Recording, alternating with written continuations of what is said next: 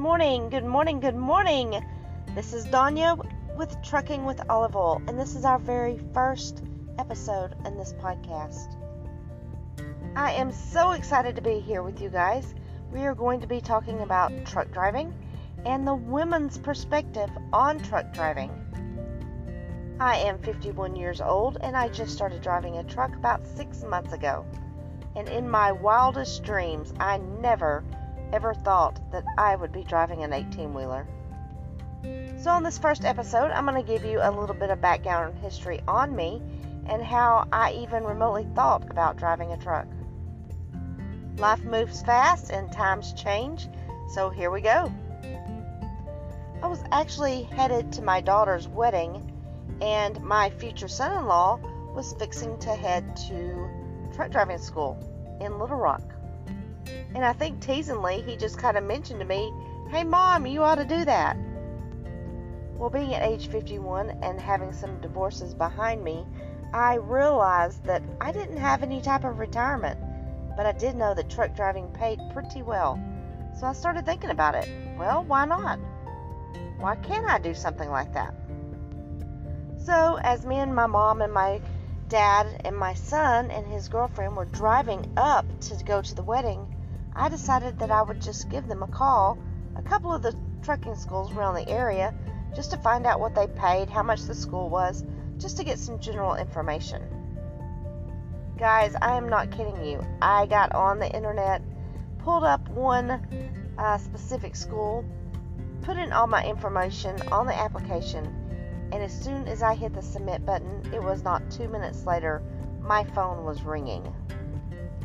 They asked me some general questions, and they wanted to do a check on my driver's license to make sure I didn't have any major speeding tickets or any DUIs or anything like that.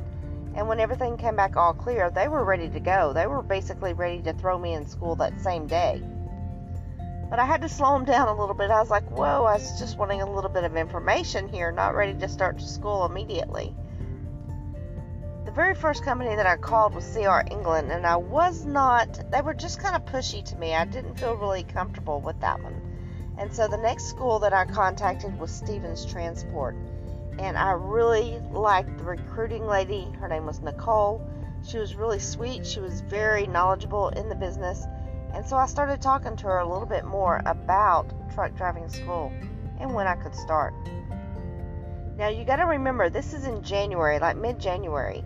And guys, believe it or not, I started truck driving school, Stevens Transport in Mesquite, on February 3rd. So they got me in there really quickly. Now guys, you have to remember, I have never done anything like this before in my life. My background is basically, I worked at a florist, I worked at several different restaurants, I worked at a convention center, I worked with Delta Airlines, I worked at a bank. Nothing like this had ever prepared me for truck driving. What an experience that I was going to be in for. Once I got to Stevens' location there in Mesquite, they put us up in a hotel, and we were going to be there for about 4 to 6 weeks. I was going to have to get my permit, my CDL license, learn how to drive a truck, learn the parts of a truck, learn how to do the PTI before I could take my test with the DMV. Let me tell you, it is a very long day. We had to be there at 6 o'clock in the morning, and it typically ended around 3 or 4 in the afternoon. They would serve us lunch, but then we'd be headed home on the shuttle back to the hotel after a long day of work.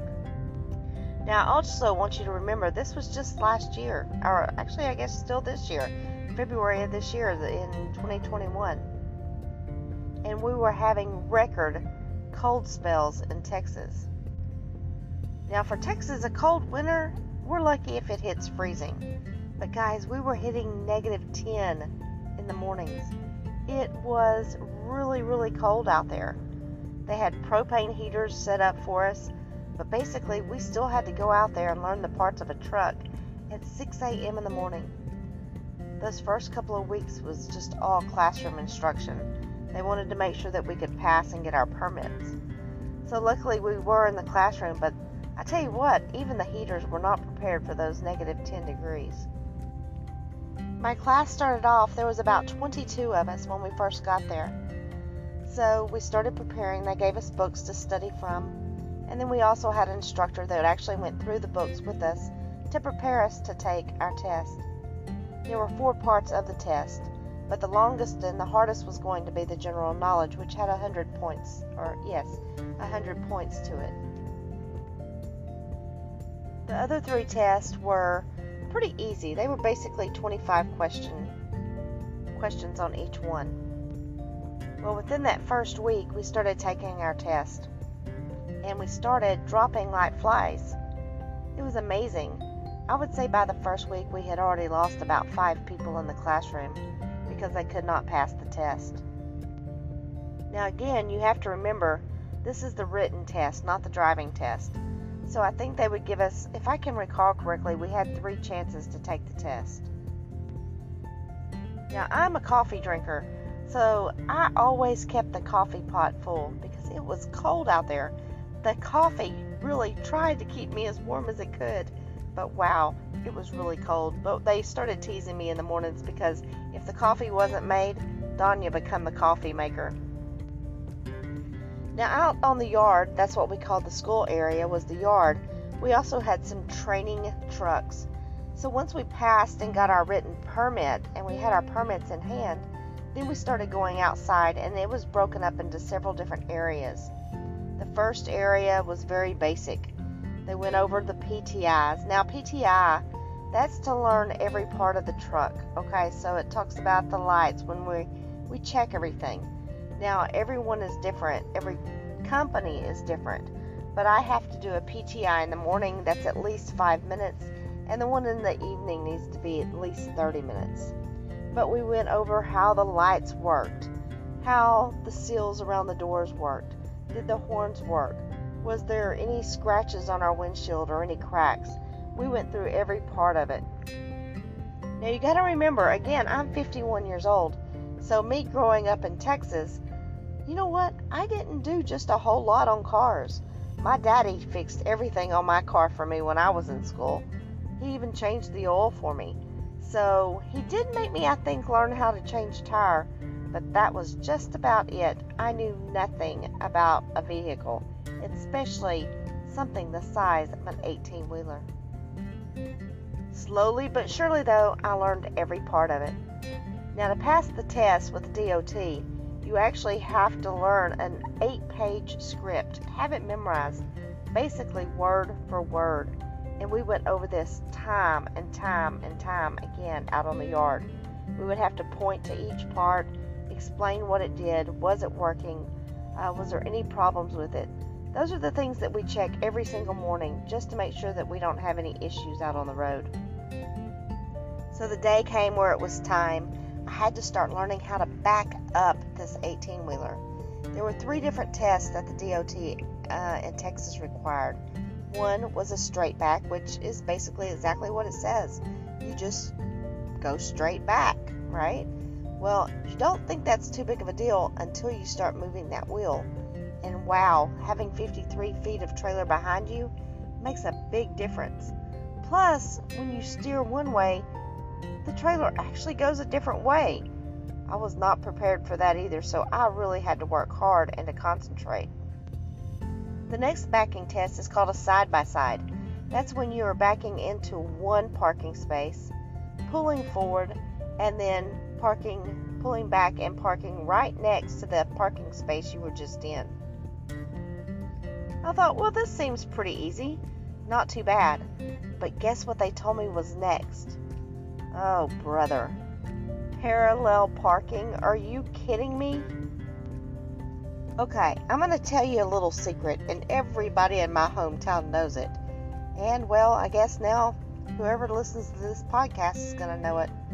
I'm being very vulnerable here, so y'all be kind and generous. Now, still to this day, I blame my mother. Now, she's going to laugh at that because she knows I tease her about it all the time. But when I was fixing to take my driver's test back in high school, I was prepared. My dad had taught me how to drive. I was ready to go. Well, the day of my test, my mother pulled up right in front of the police station, apart, and I got out of the car and went in to see about taking my test. Well, everybody had told me that the officer that was going to do my driver's test was just not a very friendly guy. It wasn't that he was mean, he was just maybe, well, dry. Dry is a good way to describe Officer Presley. I was scared to death, but I think most people are when they're first taking their driver's test. So when it was time for me to take the test, me and Officer Presley walked outside. I noticed the car was sitting there, parallel parked right there in front of the police station, there in Atlanta, Texas. But I also noticed a very nice Cadillac had pulled up in front of me. I didn't think much about it, but me and Officer Presley got in the car, and I was ready to take my test. So as I started to crank the car, put on my seatbelt, Officer Presley asked me, he goes, "Are you ready to go?" "Absolutely," I said. So as I started to pull up, I realized I was kind of close to the car in front of me. So I backed up, and then I put it back in drive, and I took off. And here's where the bad news starts. When I took off, I actually hit the nice car that was parked right there in front of me. I was just dying. Officer Presley looked at me with that look that he had, and he says, "I want you to know, you just hit the mayor of Atlanta. We need to go see if he's going to press charges." The mayor of Atlanta? Are you kidding me? I hit the mayor's car on my driver's test? Oh my word, I would never live this down. And you know what? I haven't. 51 years later, and people still know me as the girl that hit the mayor on her driver's test. So you can just imagine, when people found out that I was going to truck driving school, they were like, "Isn't that the girl that hit the mayor in high school?" I was like, "You are kidding me." I'm 51 years old and people still remember me as the girl that hit the mayor. I could not believe it. But you know what? This girl parallel parked an 18-wheeler. And I have to do it all the time now. It's been a crazy ride, full of adventure and excitement. But those first few weeks were pretty tough. After I had to pass my test, the written test to get my permit, and then I had to take the backing test, the very first time I tried it, I failed. I was like, "You are kidding me." But you know what I didn't do?